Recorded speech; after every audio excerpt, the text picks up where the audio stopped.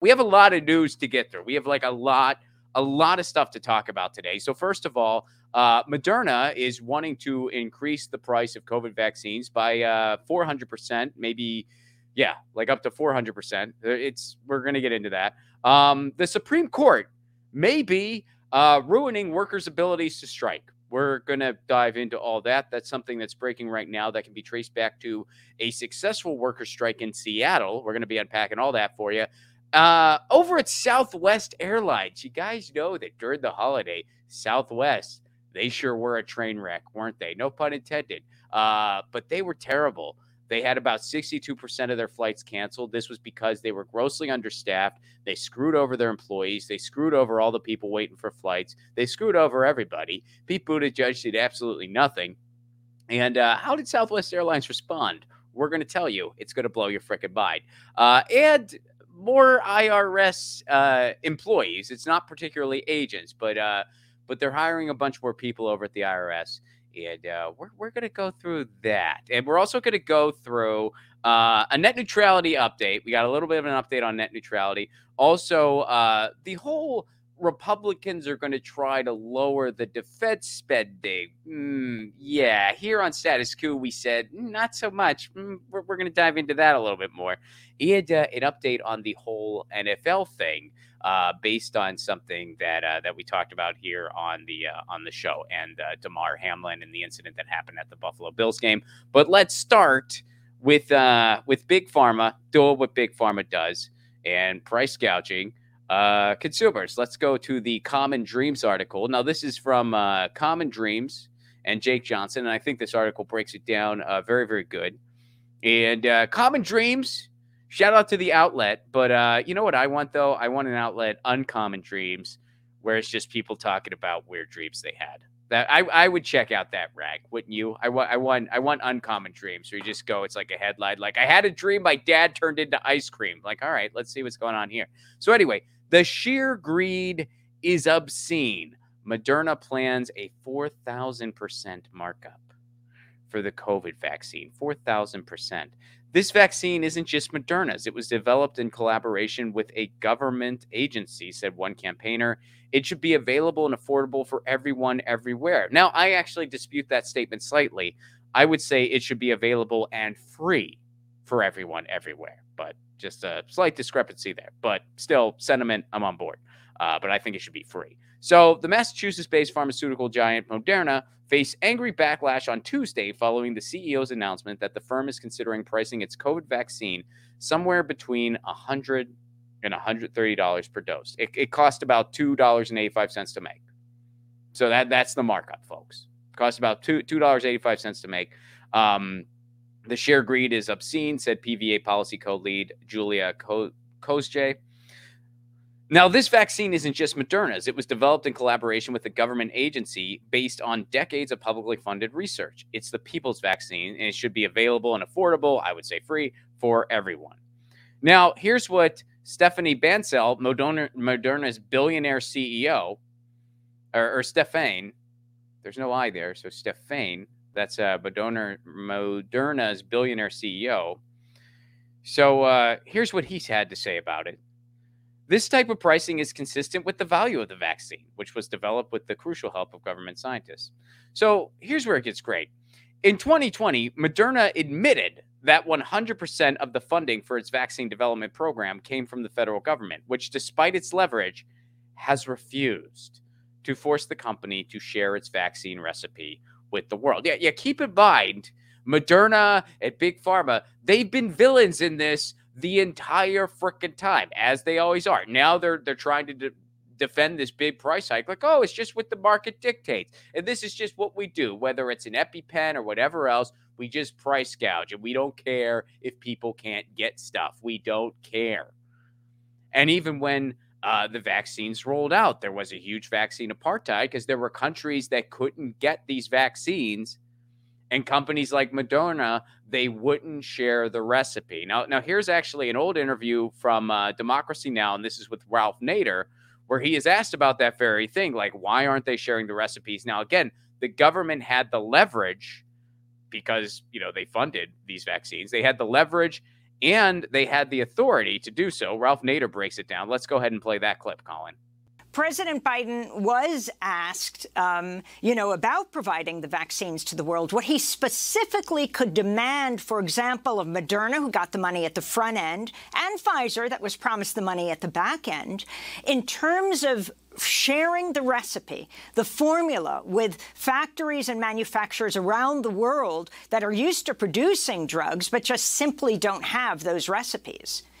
Well, the federal government has long had the authority to break these patents in times of emergency, which is clearly the case. He's not doing it. The World Health Organization has authority to do it as well.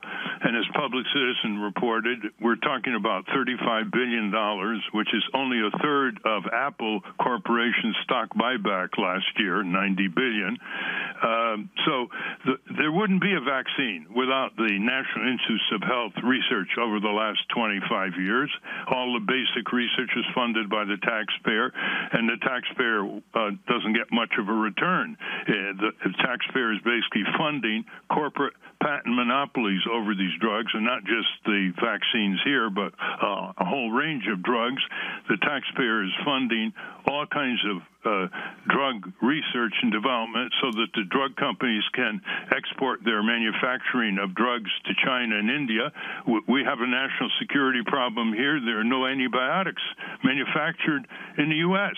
There's no penicillin manufactured in the U.S. It's imported from China and India under very inadequate Food and Drug Administration inspections. So, he should he made a big deal saying he's not a socialist like Bernie Sanders.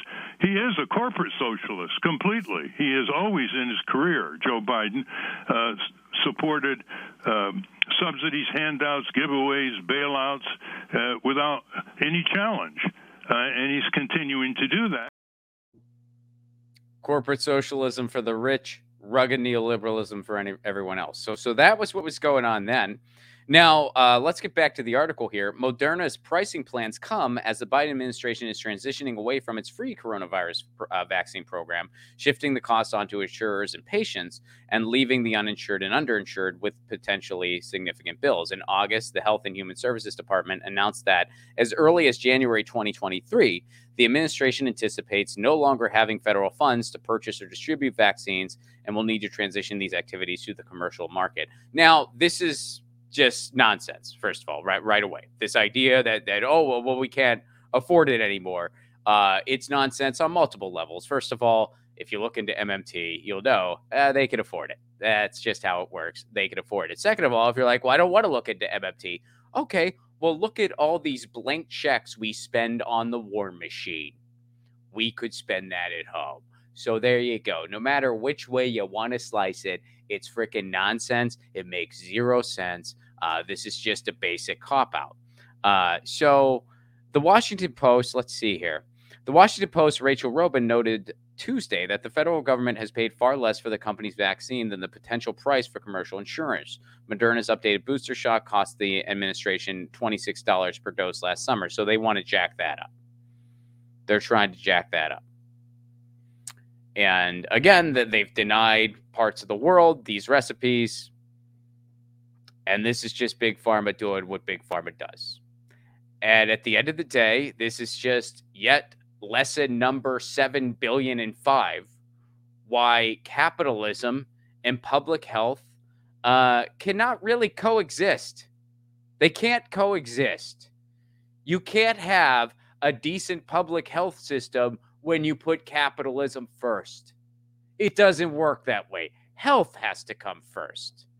And in the United States, and in honestly other parts of the world too, we just really turn it up to 11 here in the United States. Capitalism comes first, and public health is at best an afterthought. I think calling it an afterthought is too freaking generous. When you look at our corrupt system of health insurance, which isn't health insurance at all, we have for-profit middlemen involved with health insurance. No other industrialized country does anything close to this. We, have the price gouging, evergreening, corrupt techniques of Big Pharma, where they bogart patents on life-saving medicine so that they can price gouge it. And they're doing it again here. This is just another example of that happening.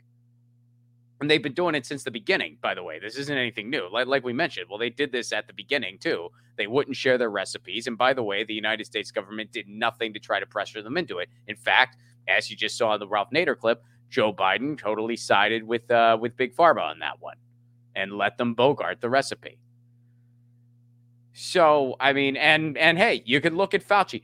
Fauci has always been a capitalist first. And public health is an afterthought at best. That's how that guy's always been throughout his entire career. When all of a sudden, 5 days instead of 10 or 11. Was that based on any science? Was that based on any research? No.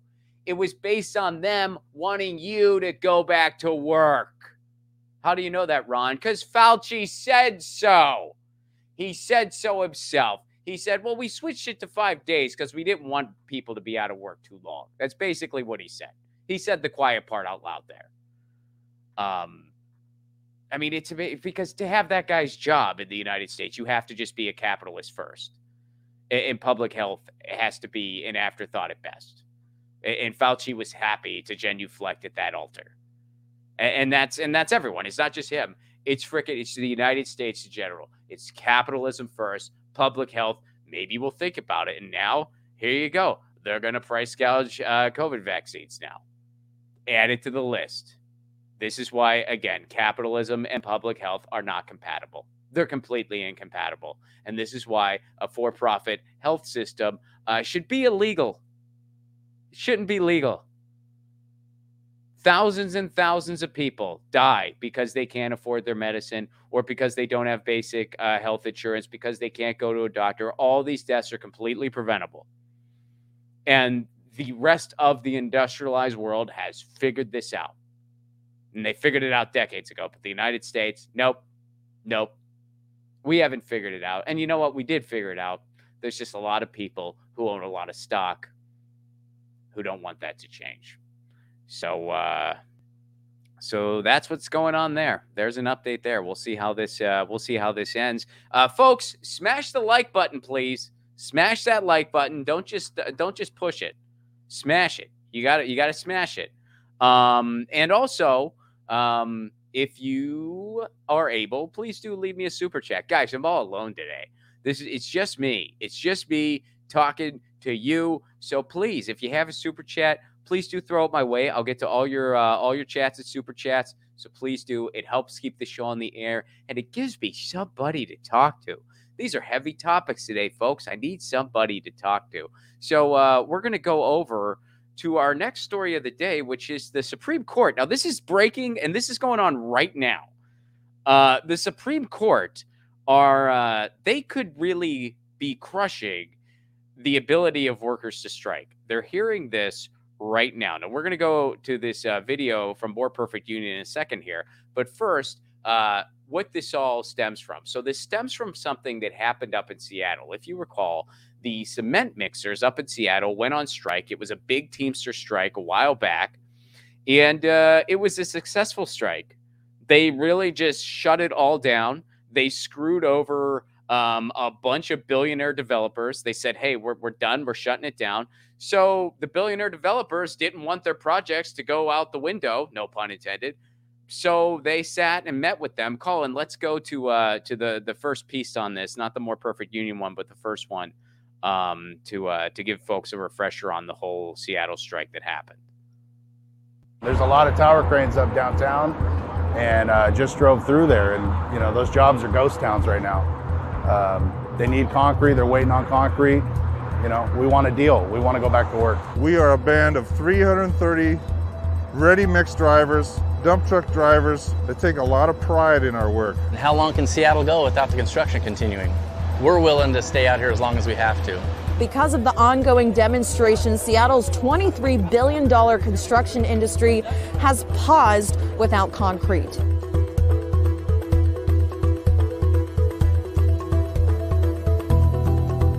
We worked through the pandemic for them, made them a ton of money during the pandemic. So that's a quick refresher on what happened there. And actually, my mistake, that video was also from More Perfect Union. So that's what happened. Seattle, the Teamsters went on strike. They shut it down. They worked through the pandemic. We're given nothing. We're just expected to show up. And they said, okay, we can't take this anymore. So here's an update on how the concrete companies responded to all this and what they're trying to do and how the Supreme Court got involved. We're going to watch this video from More Perfect Union because they break it down in decent detail. But basically, here's what happened. Seattle, the concrete companies, the companies and the shareholders and so forth, they decided that, hey, we should be entitled to damages when workers strike. We should be able to get damages from them from what they cost our company. And they went to the Washington State Court. Now, the Washington State Court looked at that and they said, this is something for the labor board to look at. This doesn't fall under our jurisdiction. Like this is a federal thing. So they just threw it out right away. Now, you thought that might be the end of it. It wasn't, though.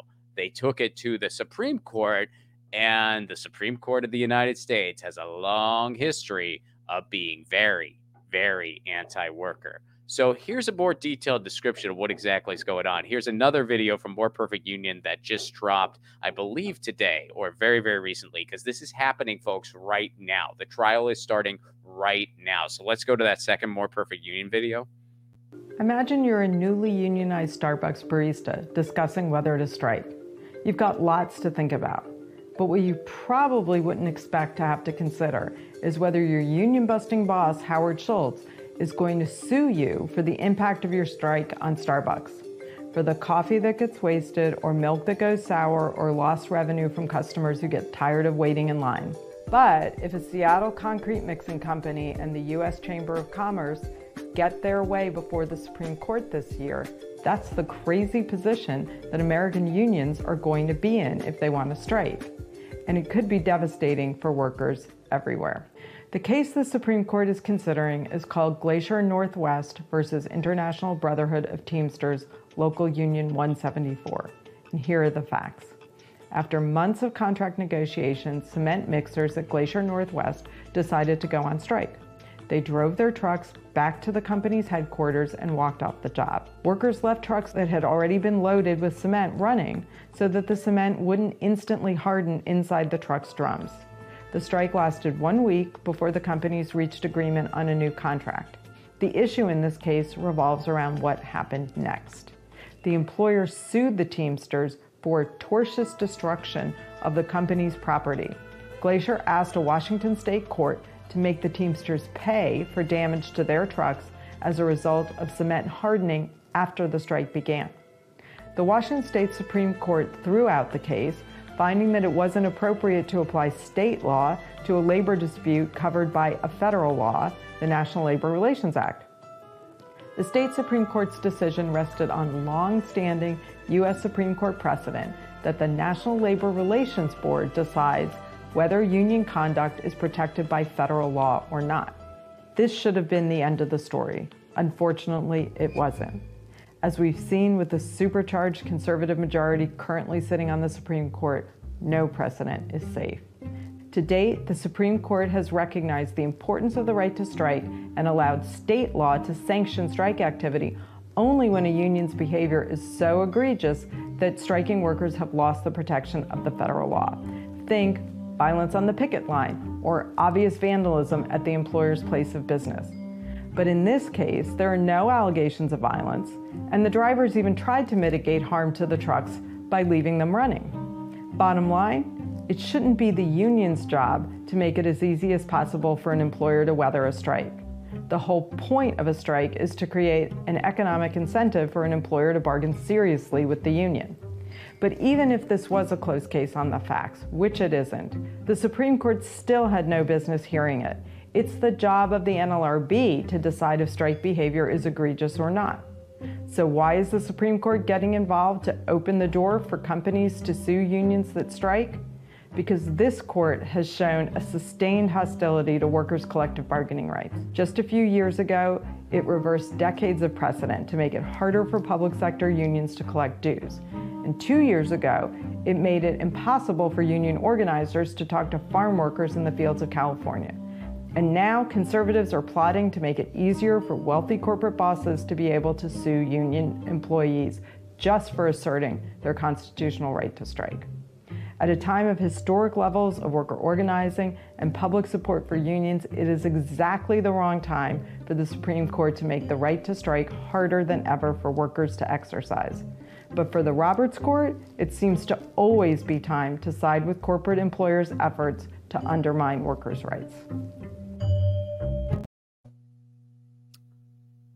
So there you have it. At the end of the day, if we really just want to simplify this, there's a worker uprising that we've not seen in this country for about 80 plus years. As far as union efforts, as far as strikes, as far as labor efforts, we've not seen this in years and years and years in this country. And the powers that be know it, so they're getting the Supreme Court involved. Again, I mean, they break down in this video, the Supreme Court has no business being involved here. You have a right to strike. And the only way you lose that right is, again, if you engage in egregious behavior. If you're on strike and you start, destroying the employer's building or something like that. Like if you're on strike at Starbucks and you start, like breaking windows or something like that, then it's like, okay, this is egregious behavior. This isn't just withholding your labor. In the case of Seattle, nothing like that happened. They even point out, I mean, to add insult to injury, they took measures to help that situation. Like they left the trucks running so the cement didn't get ruined. They did that as a sign of good faith. And this is how the companies repay them. Like, oh, we want to make it easier to sue you for doing something that you not only didn't do, but you did the opposite. You actually did us a solid. No pun intended, because cement becomes solid. You see what I did there? That was, oh, man. Go me, huh? That was great. Anyway, so that was so stupid. That was so stupid. Anyway, so this is why I do truly believe the Supreme Court just needs to go, because this is the function the Supreme Court serves, folks. It is not a productive federal court. It is a political football full of mostly dogmatic lunatics that are just trying to impose their dogma on the rest of the country. They report to nobody. They're appointed for life. Over half of the Supreme Court is completely the opposite of public opinion. They were appointed by presidents who didn't even win the popular vote. Presidents who most of the country didn't even want in office appointed over half of the Supreme Court. We're talking George W. Bush appointees and Trump appointees. Both presidents who didn't win the popular vote. George W. Bush didn't win at all. I mean, speaking of the court put George W. Bush in the presidency, that and his brother in Fox News. So, and this is what they do. This is what they're there for. The Supreme Court exists to try to crush a workers' movement. This has nothing to do with the law, because again, they broke it down on this More Perfect Union video, how the Supreme Court, even when you look at it through the eyes of the law, the Supreme Court has no business being involved here. None. No business. Even if there was egregious behavior, which there wasn't, but even if there was, that's still up to the labor board. The Supreme Court has no business being involved.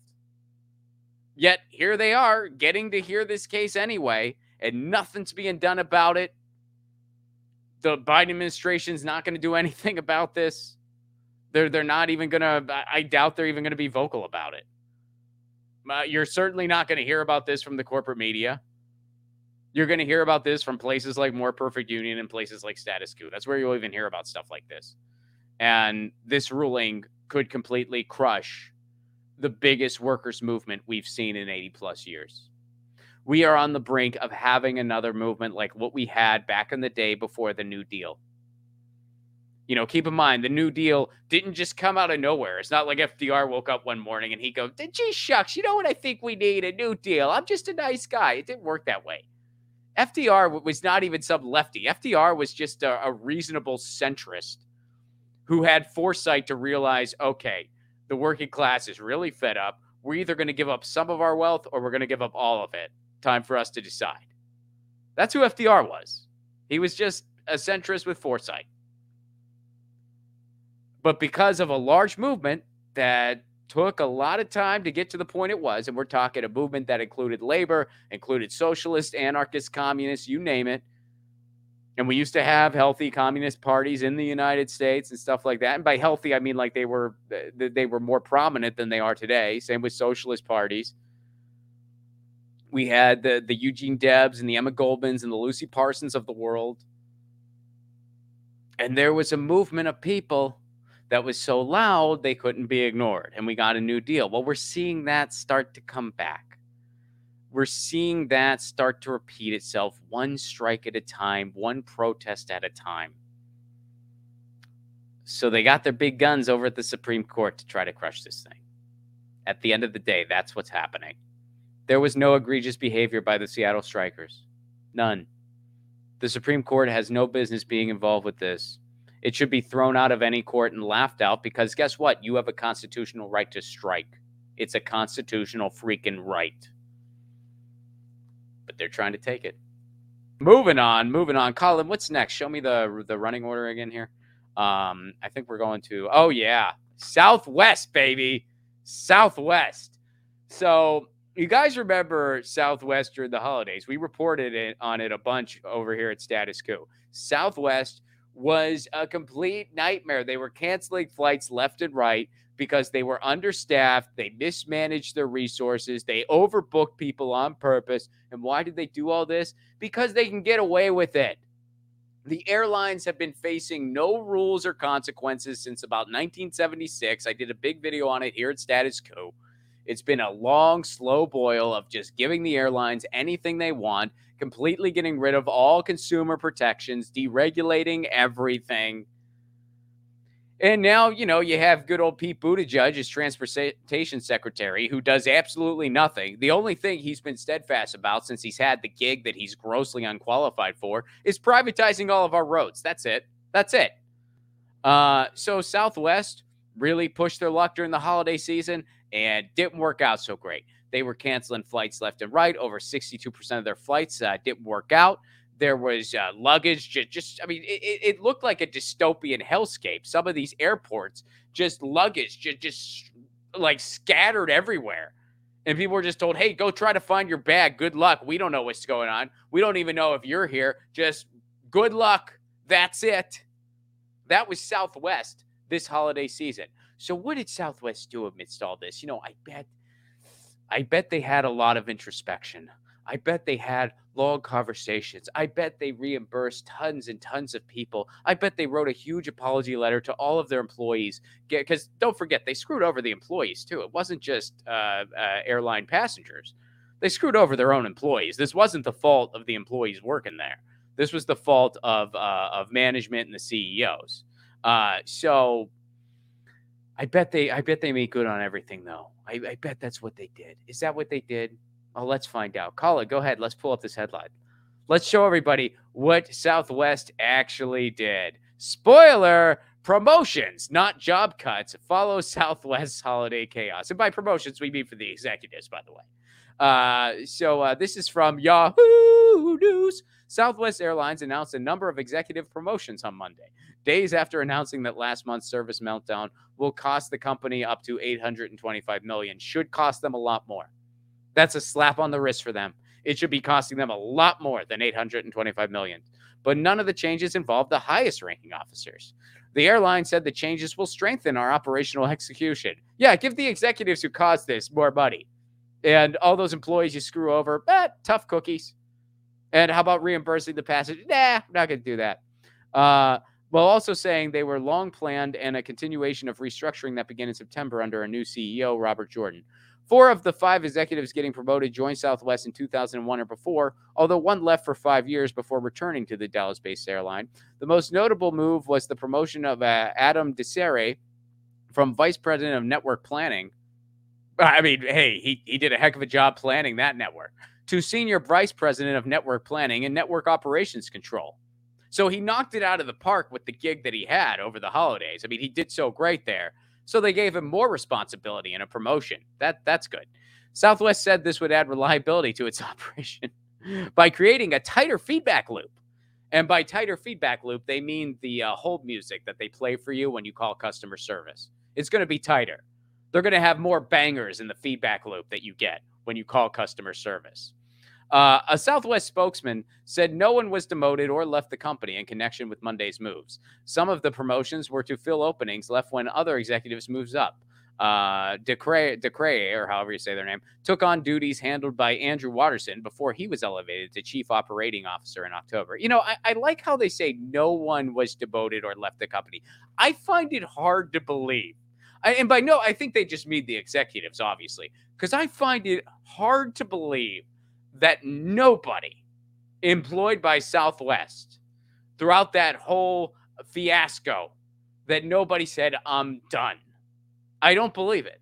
I don't believe it. I guarantee. But it's not the executives that they care about. It was somebody who was probably answering a phone, or somebody who was at the kiosk desk at some airline where you had lines and lines of people crying their eyes out because their holiday plans are completely ruined. They're just trying to get home or to their loved ones or wherever it is they need to go, and you can't do anything about it. And you just got to be the lightning rod. And it really sucks because it isn't your fault. And it's not the passenger's fault. It's the freaking greedy airline executive's fault. It's their fault. And they weren't at work those days, were they? They were sitting at home. It's just unbelievable. The way it's just right in our faces. And it's like, you know, all the stories that we've done, this could all be traced back to, we live in an oligarchy where it's under full corporate control. We're the United Corporations of America. And a handful of big companies just control everything, and they actively work against you. And we have a government that helps them do it. And we have a court that helps them do it. That's the United States. It's an insult to call the United States a country. It's an insult to the very concept of a country. The United States is not a country. It is a corporation with state lines. The United States is like if a hidden transaction fee was a country. It's a scam. It's basically if we made a society based off a giant pyramid scheme. That's the United States. And this is what capitalism is. Because capitalism, at the end of the day, is just private ownership and profit above all else. We're living it, folks. This is it. And by the way, this does not need any adjective. This is not crony capitalism or corporatism. No, this is capitalism. This is what capitalism is. This is what capitalism does every single time it is tried, every single time it has ever been tried throughout human history. It is not, well, if you blend it with other... No. Stop apologizing for capitalism. Stop sugarcoating the rotting turd that is capitalism. It's not cronyism. It's not corporatism. It's capitalism. That's what capitalism is. And if you have anything that puts it into any kind of balance, you don't have capitalism anymore. We have capitalism in the United States. That's what we have. So, Southwest, good job. Way to go. You guys are great. You guys are great. That's fantastic. Fantastic choices here. So, let's go over to the IRS and some of the stuff that's going on in the IRS. The IRS loves the rich. So, there's been something going on in Congress right now where they're going to be hiring, I believe the number is 87,000. Let's go ahead and pull up the tweet here, Colin. I think it's like 87,000 or something like that. They're hiring a bunch of new IRS employees. Now, they're not necessarily just going to be agents, but they're going to be 87,000 new employees. Now, this is from Thomas Massie. I don't agree with Thomas Massie on barely anything, but dare I say this might be one of the small handful of times where I actually agree with what he's saying here. This IRS recruiting program is, quote, taking down a landscape business owner who failed to properly report how he paid for his vehicles, not taking down a billionaire who uses the corporate jet for private trips. All right, and Dems argue that we need 87,000 new IRS employees. Now, Democrats have been more behind the whole hiring of IRS employees. Why? Because of Trump. Because Democrats are all like, oh, Trump, we want to see his tax returns, which, look, I despise Trump as much as the next person. But if something that's important on your agenda are Trump's tax returns, guess what? you're a little blinded by your privilege, okay? There are a million more important things going on in the world right now than some oligarch screwing over people. Yeah, Trump's an oligarch, and guess what? He's one of many. So, it's a crime that he gets to do what he does, but his tax return should not be the big, if we just see his tax return, the oligarchy's going to go away. Yeah, it doesn't work that way, all right? It really doesn't. So there are more important things going on, and you shouldn't be in favor of all these new IRS hirees. So let's go to the video, Colin. Let's let people watch the video here to kind of see what's going on here, because this video was something. It was really quite something. Congress recently appropriated funds, so the IRS is currently looking to hire more special agents or CIs nationwide. We're looking around, starting around $60,000, $70,000, somewhere in there. And then the advancements are you'll move up, one level every year for the first few years. So an agent that's been in the field for a long time can top out at around $175,000 a year, as well as benefits and retirement. These aren't actual police officers. They're students posing as special agents for the IRS, arresting a man who is wanted for tax evasion. Who are you guys? What is this? We're the IRS. You're under arrest. You're going to jail, buddy. Most people don't even know that the IRS has criminal investigators who use their accounting skills and their authority as a special IRS agent to help solve tax crimes. Under this scenario, these students find the owner of a landscaping company has several vehicles that may have been purchased from monies not reported through his business. After an undercover interview using a wireless mic, the special IRS agents find that Dodger, who is selling his business, has 2 sets of books. You ever done any landscaping work before? Just in my front yard. Ammunition, handcuffs, and first aid is generally what everybody wears, and then it just depends on the individual and what else they want to carry. And no tasers. No tasers. Mess with. Okay. Does that make sense? Yep. And in the end, they're taught how to use their skills and finally arrest the mock offender. But you want to identify, hey, police, we're here with an arrest warrant. We're going to be taking you to jail today, okay? That's what they want to know, because they're going to start asking questions like I did. Who are you? What are you doing? Why are you putting me in cuffs? What did I do? Did that disturb you? Holy shit. Colin, what'd you think of that video, man? Let me hear, Colin on the ones and twos, by the way, ladies and gentlemen. Was that freaking messed up? Yeah, it's kind of terrifying. It's just like, yeah. And I love the not so subtle landscaping company example of like a dude with who the they're landscaping. targeting. Yeah. So let's pull up that graphic that I showed. So just so you guys know, this is what the IRS does, though. They don't go after the millionaires and billionaires, folks. They go after poor people and working class people.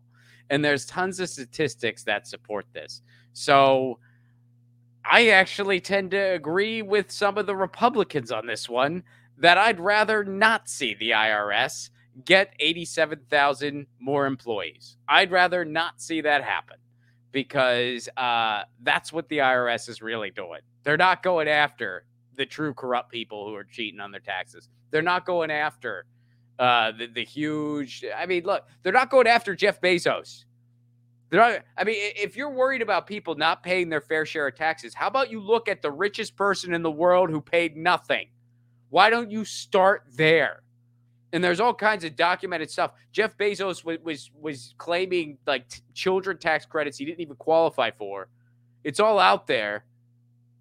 They're not going after him, though. They're going after poor people. Colin, can we bring up that chart that was part of this story? Yeah, there we go. So this shows you millionaires. And scroll down, it shows how it's, I think it's down, Colin, it shows how it's disproportional. So yeah, there we go. So this is the lowest income wage earners and everyone else. All right. So that bright orange is the lowest income people as far as getting audited. That's them. That's everybody else. So look at that. Look at the disproportion and scroll up to the headline, Colin. So, and this was a study, by the way. This isn't some like IRS edits few millionaires, but targeted many low-income families in fiscal year 2022. Now, this is from what's the institution this is from? Here, let me go ahead and pull that up. It's Track IRS, but it was in conjunction with I just forget. Syracuse. I believe it's Syracuse University. Yeah, so this is Track IRS in conjunction with Syracuse University. I knew it was a university, but I couldn't remember which one off the top of my head. But yeah, so there you go. That's what they do. They target poor people and working class people. They don't target the billionaires and billionaires. Let's just make it clear right now. So that's what the IRS does. So couple things. First of all, before we wrap up, if you got a super chat, I'll be getting to the chats really soon. So please do leave me a super chat. Please do smash the like button. And if you can, become a member over here at Status Coup, statuscoup.com/join. For $5 a month, you can help support on the ground journalism, because that's what your monthly contribution goes towards. You're supporting on the ground journalism. Without your help, we couldn't go and cover the labor strikes all around the country. We couldn't cover protests and movements. John Farina was out covering the nurses' strike just yesterday. Status Lou is on the beat all over the place. Tina's on the beat. Jordan will be back on the beat soon after he finishes his book. So please, statuscoup.com/join. Now, quick net neutrality update here. So we talked about this on the show where Gigi Sohn has been re-upped. Her nomination was re-upped. I'll give a quick nuts and bolts on this. The FCC has been in a 2-2 gridlock since Biden took office. This is historic. This is like inept beyond comprehension. This has never happened. Trump's FCC picks took weeks. Just to give you some context, Biden, it's been taken 2 years and counting. And he promised a pro-net neutrality FCC appointee. He did keep that promise. He nominated Gigi Sohn, a pro-net neutrality candidate. However, they've been dragging their feet. The Senate has been dragging their feet because you got Joe Manchin, who's saying he won't vote for her, and you got Chuck Schumer, who's a big conflict of interest with big tech, and you have Joe Biden, who, let's be honest, doesn't really care. But she has been re-upped. Her nomination has been re-upped. And let's go ahead and pull up that Daily Dot piece, Colin, real quick. And then we're going to go to the Fox News smear campaign against her. So this is from Daily Dot. Advocacy groups to Senate. Enough is enough with delays on a vote on Biden's FCC pick. So this basically talks about how, hey, they re-upped her nomination. The votes are there now. You got to confirm her to the FCC. Now, one of the things that's been standing in Gigi Sohn's way, I just named a couple, a conflict of interest, big tech Senate with Chuck Schumer at the helms, Joe Biden's indifference, Joe Manchin saying he's not going to vote for her. A lot of Republicans don't support her. And that's a lot to do with a big right-wing smear job that has been going on 2 years and counting on her. Let's go to the Fox News piece now. So here's an example of that. Now, this piece is recent. Biden's FCC nominee, Gigi Sohn, shared a tweet calling Trump a raggedy white supremacist president. So this is from Fox News. Go ahead and scroll down. So President Biden's pick for an open seat on the FCC once shared a tweet labeling former President Donald Trump a raggedy white supremacist president. In June 2020, Gigi Sohn retweeted a post from actress Issa Rae characterizing the former president as a white supremacist amid the unrest caused by the death of George Floyd. So it was amid the death of George Floyd. She shared that tweet, retweeted it, and there's been a right-wing smear job campaign of her ever since. And it started again. Why did it start again all of a sudden? Why all of a sudden is Fox News talking about Gigi Sohn again? Well, because her nomination got re-upped. Her nomination got re-upped, so they want to start smearing her again. Now, by the way, there's other people, even in right-wing media, who like Gigi Sohn. OAN.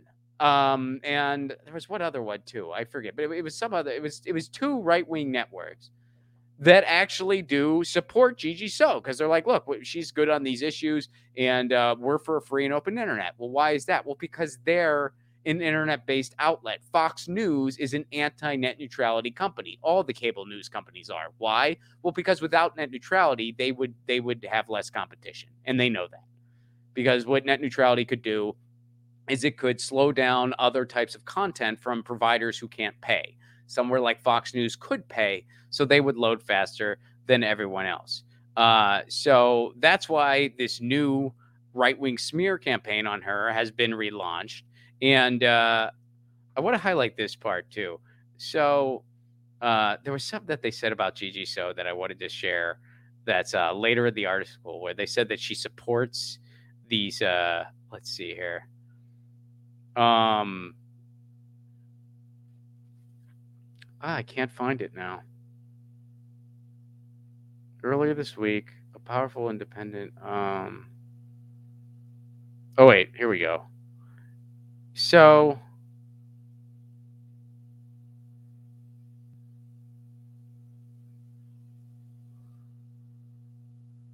So let's go to a couple things. This is a quote from Senator Dan Sullivan, a Republican from Alaska. This was what I was looking for. Sorry, it took me a second to find it. I think the average American, whether you're Republican or Democrat, is tired of this.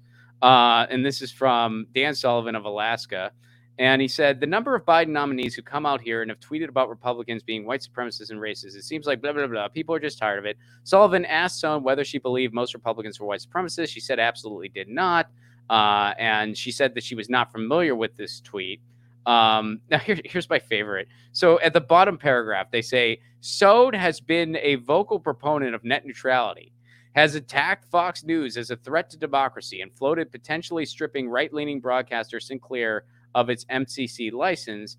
The Chamber of Commerce, the nation's largest business industry group, has warned of Sohn's extreme views and reiterated the call to take out her nomination. Her extreme views, so this is like the very bottom paragraph, her extreme views such as regulating broadband like a public utility. That's the extreme view that they list. That's one of them. She wants to regulate broadband like a public utility. You know what that means? We would all have cheaper, faster internet. That's the extreme view. If the internet was a public utility, we would have municipal broadband, which you all know I'm a big supporter of. And municipal broadband offers people better internet at a better price 100% of the time. So that's her extreme view. Establishing government-owned networks. I don't even know what that means. Like I don't even know like what to refer to there as far as her history. But honestly, I think what they mean is that we would have state-funded news instead of what we have now. And state-funded news, while it certainly has its problems, everything does, would actually be better than what we have now. The BBC is a better model than what we have in the United States. The CBC is a better model than what we have in the United States. Anyway, and what's her other? Undermining intellectual property protections. That again, that's just sort of like whatever. They're just fishing for things to smear her on. I just thought it was so interesting. They're like, she has extremist views, like making the internet more accessible for people. She wants to treat the internet like a utility in our lives because it is one. She's such an extremist. How else is she an extremist? She doesn't like Trump that much. She once allegedly retweeted something about Donald Trump amidst another police murder. So yeah, it's quite something. Sorry it took me a second to find that one, folks. I want to do a couple other quick things here. So, you know, I think it's important to always admit when you get stuff wrong. I think that's very important. I've always done that. Whenever I get stuff wrong, I try to correct the record as quickly as I can. Well, I do correct. I mean, I do my best. I always correct the record. And I think that's very important. But sometimes I think it's also a little important to kind of point out when you got something right too, because it sort of says, hey, guess what? We're doing our best here. And, you can trust us. We're doing good. When we get stuff right, we get stuff right. When we get stuff wrong, we try to correct the record. I try to do that on my show, Get Your News On with Ron. I try to do that when I'm working here over at Status Coup, wherever I'm at. And I know everyone else here at Status Coup does the same. So a little while ago, we covered the NFL story with Damar Hamlin. For those of you who don't remember, Damar Hamlin was the Buffalo Bills player who had that catastrophic injury on the field that could have killed him. He went into cardiac arrest. He had to be rushed to the hospital. He made it, which is great. I think he might have actually been released recently, released from the hospital, and he's doing a lot better. So that's cool. That is amazing, obviously, and we covered that here on the show. And the one thing that I said was that the NFL wanted the game to continue. It was the Bills and the Bengals. Those were the two teams playing. It was them who didn't want the game to continue. The NFL themselves wanted the game to continue. Now, some folks disputed that. They said, no, the NFL did not want the game to continue. But the sportscaster Joe Buck said the NFL has issued 5 minutes or something like that. Why would he say that? Well, either he just made it up, or he hallucinated it, or he deceptively lied on purpose. Why would he do such a thing? Why would a sports broadcaster do that out of nowhere? It doesn't make any sense.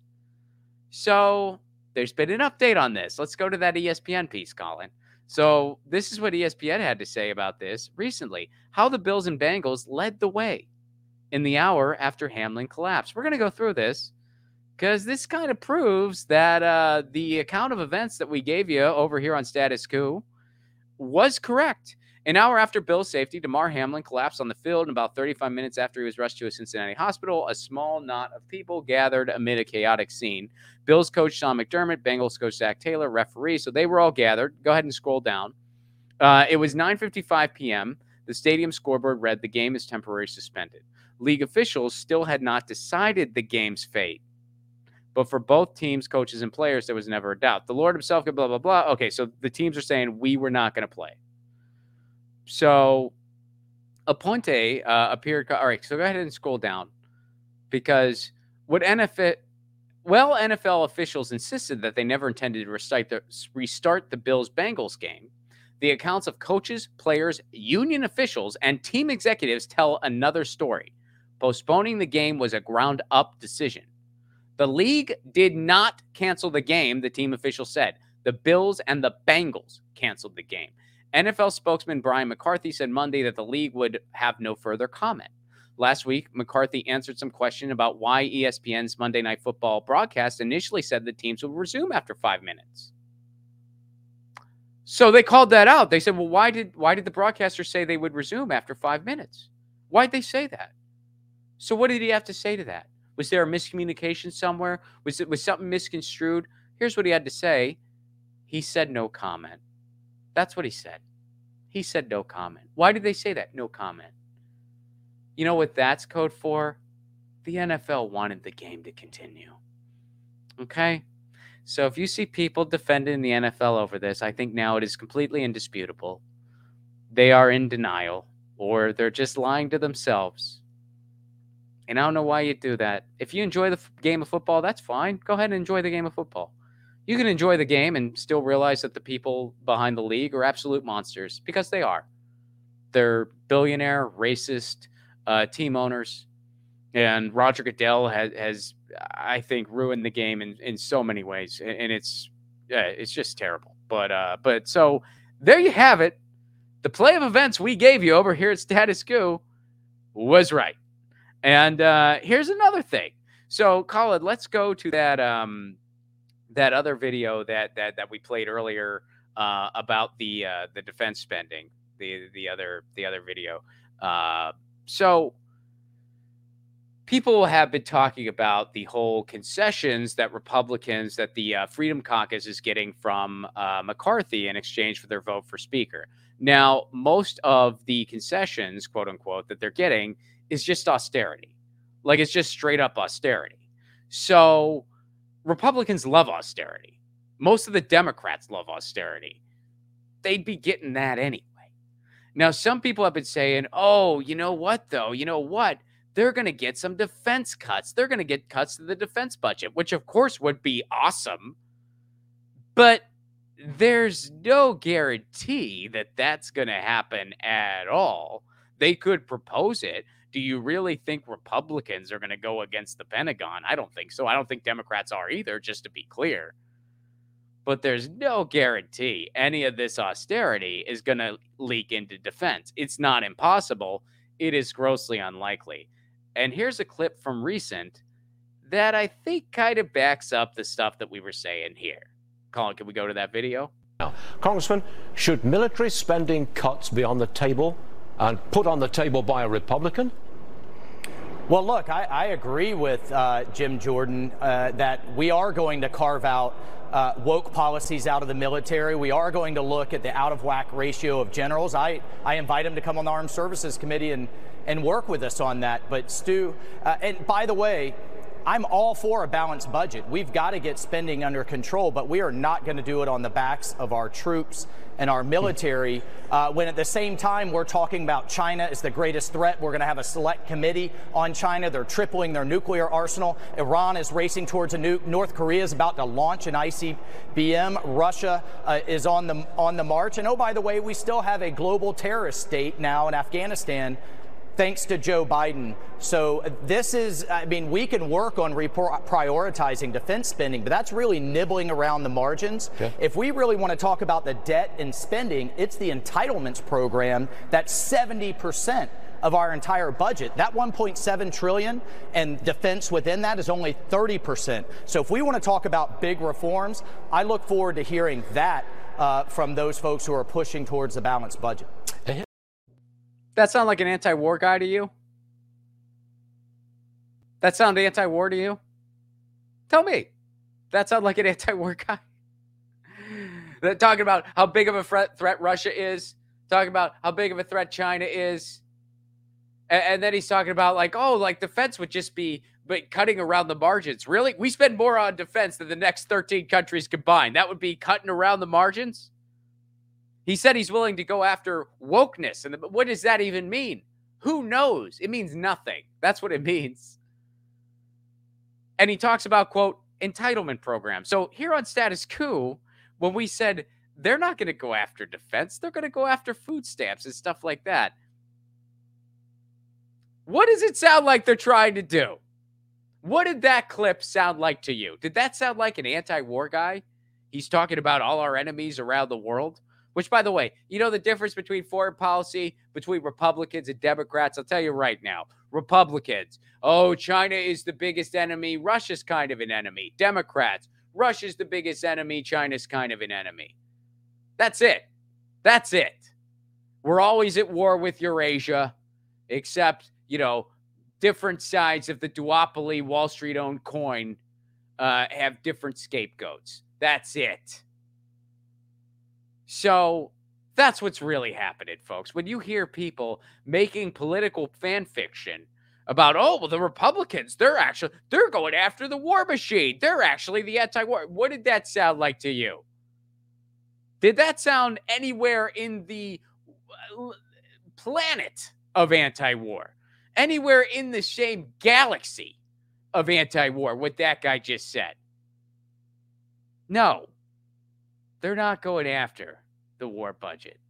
They're going after what they deem, quote unquote, entitlements, which is Medicare and Medicaid and food stamps and what little social spending this country does. And it is so little to begin with.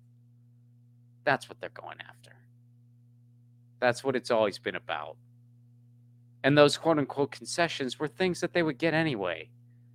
You think Republicans ever miss an opportunity to reduce social spending even more? They never do. Most of the time, Democrats don't either. Democrats just can't get away with it as easily when the cameras are on. So, when you hear the political fan fiction, just know what it is. Know what it is.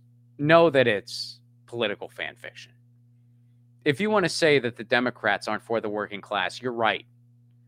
But if you turn and say that the Republicans are, you're creating political fan fiction. If you're going to say that the Democrats aren't anti-war, you're right. But if you're going to turn around and say Republicans are, once again, you're creating political fan fiction.